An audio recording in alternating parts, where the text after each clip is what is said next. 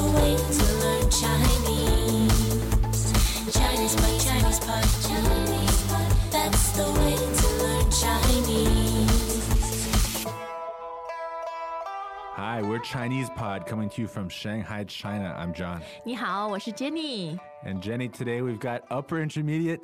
对 It's the stargazing ploy. 哇，特别浪漫，我们要看星星啊，看星星。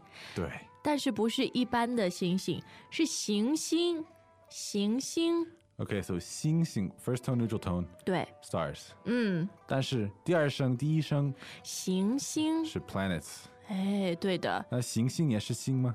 也是星啊，在地球能看到吗？我们听对话吧。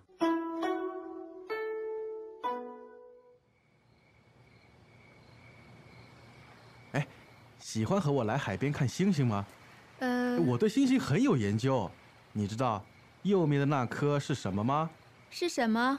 水星。其实不用望远镜，我们肉眼就能看到所有的行星。是吗？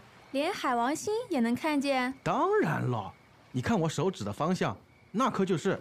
我记得肉眼只能看见几颗离地球比较近的行星，比如木星、金星、火星、土星。那是以前，现在科技发达了，我们都能看到。好像不对吧？而且太阳系里的行星也不是每天都看得到的，要等它们运行到同一个方位才可以。你知道我为什么喜欢看星星吗？这我怎么知道？因为它们一闪一闪，就像你的眼睛。哦，是吗？我现在特别想抱着你，和你一起数星星。行了，我受不了了。你没有一句说的对，而且今天根本看不到行星。哎呦，完了，露馅了。呜呜呜，好像不是很成功啊。对，又失败了。那这样你觉得看星星是好方法吗？我不知道，我没有试过。你先要搞清楚自己看的是哪颗星啊，哪颗？这个量词啊，哎，很重要啦。颗。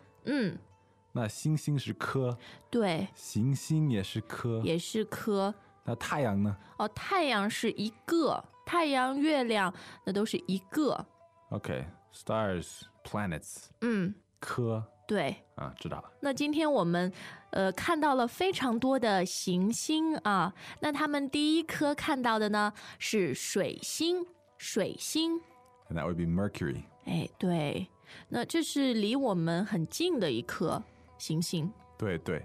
Jenny, I want to ask you. When I was studying planets when I was younger, we learned this mnemonic. 啊，你有一个特别好的窍门哈。对对，就是 My very excellent mother just served us 9 pizzas. 那他们代表的是 M， 就是这个水星， Right, 对吧？ Mercury, Venus, Earth. So is there a way to memorize them in Chinese? 哎，有啊，以前我们学行星的时候呢，就是水金地火木土天王海王。Wow. 我想对于在学习中文的朋友来说，这好像也不算什么窍门，什么 mnemonic 啊。对，还是更难。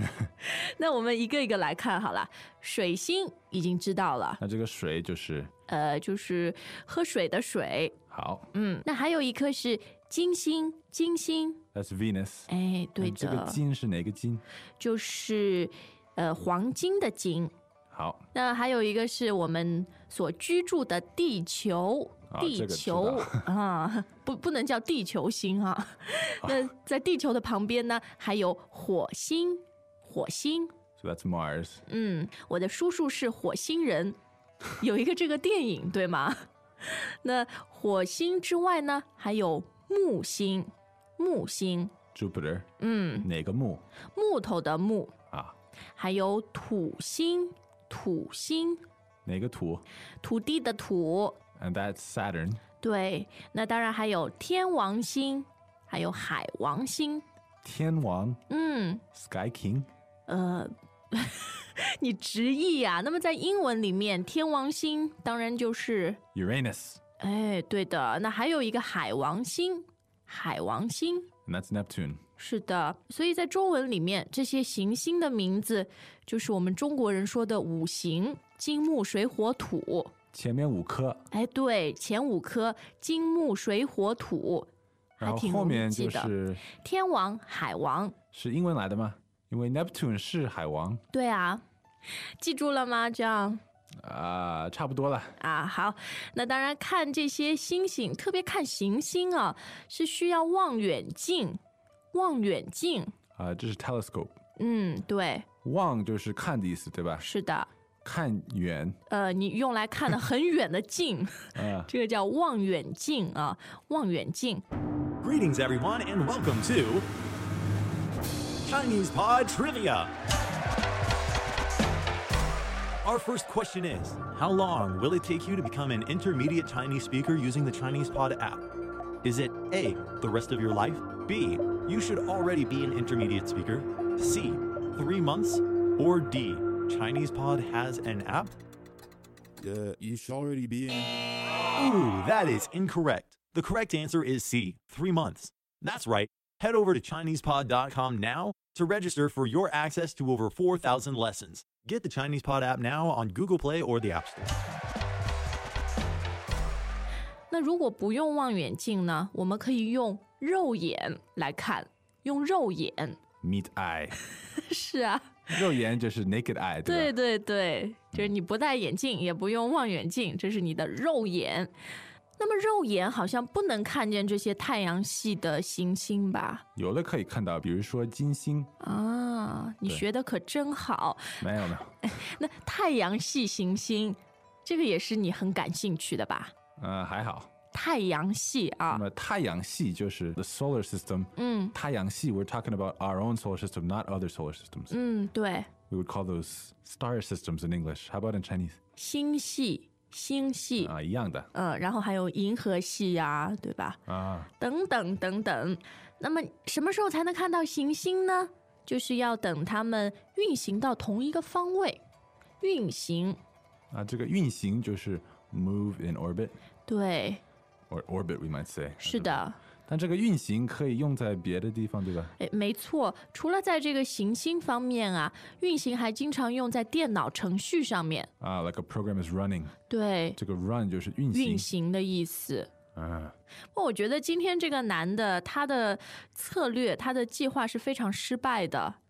因为他太专业了，跟人家说这个女孩子什么都知道，说行星，然后这个男的自己还是全搞错了。最后被这个女孩子发现，所以他就露馅儿了。露馅儿。这个馅儿就是饺子里面的馅儿吗？对，饺子馅儿、馄饨馅儿啊。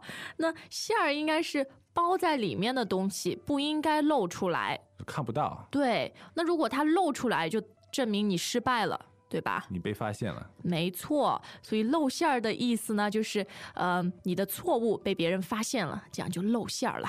那我说我露馅儿了，还是就说露馅儿了？露馅儿了。好，不要说我。对，那只要我的馅儿没有出来，我也不想看你的馅儿。那你生活中有什么露馅儿的经历吗？让你想一想吧。我们先听对话。好。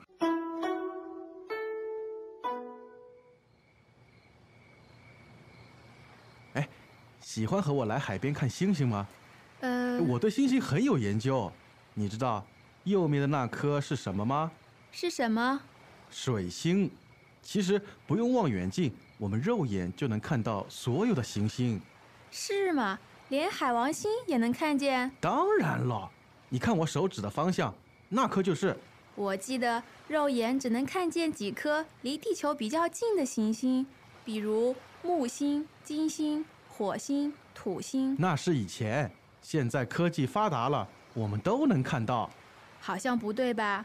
而且太阳系里的行星也不是每天都看得到的，要等它们运行到同一个方位才可以。你知道我为什么喜欢看星星吗？这我怎么知道？因为它们一闪一闪，就像你的眼睛。哦，是吗？我现在特别想抱着你，和你一起数星星。行了，我受不了了。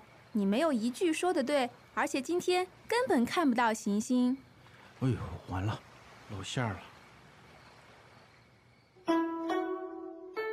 我们又听了一遍金木水火土天王海王星啊，但是现在要问问John你的露馅儿故事。就算有我也不告诉你。怎么这样？我可以告诉你一个啦。什么？小时候呢，我妈妈想送我去学习唱歌，那后来这个老师就问我，你看得懂五线谱吗？So that's like the musical staff. 对对对，后来我说看得懂，那老师就给我一张五线谱，你现在唱一遍。唱不出来，因为我看不懂。这个就是一个很好的露馅故事。那现在看得懂吗？还是看不懂。只能看简谱啊，1、2、3、4、5、6、7。但是我还有一点要说，星星 just listening to the pronunciation, it could be star, or it could also be like an ape or a monkey. 就讲哦。对。但是中文里面我们好像关于这些星星的名字啊都很像。对，但是我想说的是，黑猩猩 is not black star, it's chimpanzee. 对，大猩猩 it's not big star, it's gorilla. 哎，对啊。那么你要说 big star 怎么说？大的星星。OK。所以你看中文里面就是因为有很多容易搞错，容易让人听不懂的，所以我们在说法上面啊会加一些改变。Right, there's some ways around the misunderstandings. 对啊，那也可能听了我们今天的课程以后，你也想出去看看星星。Yeah, good luck with your own stargazing. Tell us how it goes in the comments on ChinesePod.com. 好的，今天又过了非常愉快的10几分钟，我们下次再见。再见。As usual, ChinesePod provides an extensive selection of learning materials for this lesson on its website, www.ChinesePod.com. You can access this lesson directly with the lesson number 0811. So just go to www.ChinesePod.com/0811 and you will find a transcript, vocabulary, and much more. The link again, www.ChinesePod.com/0811.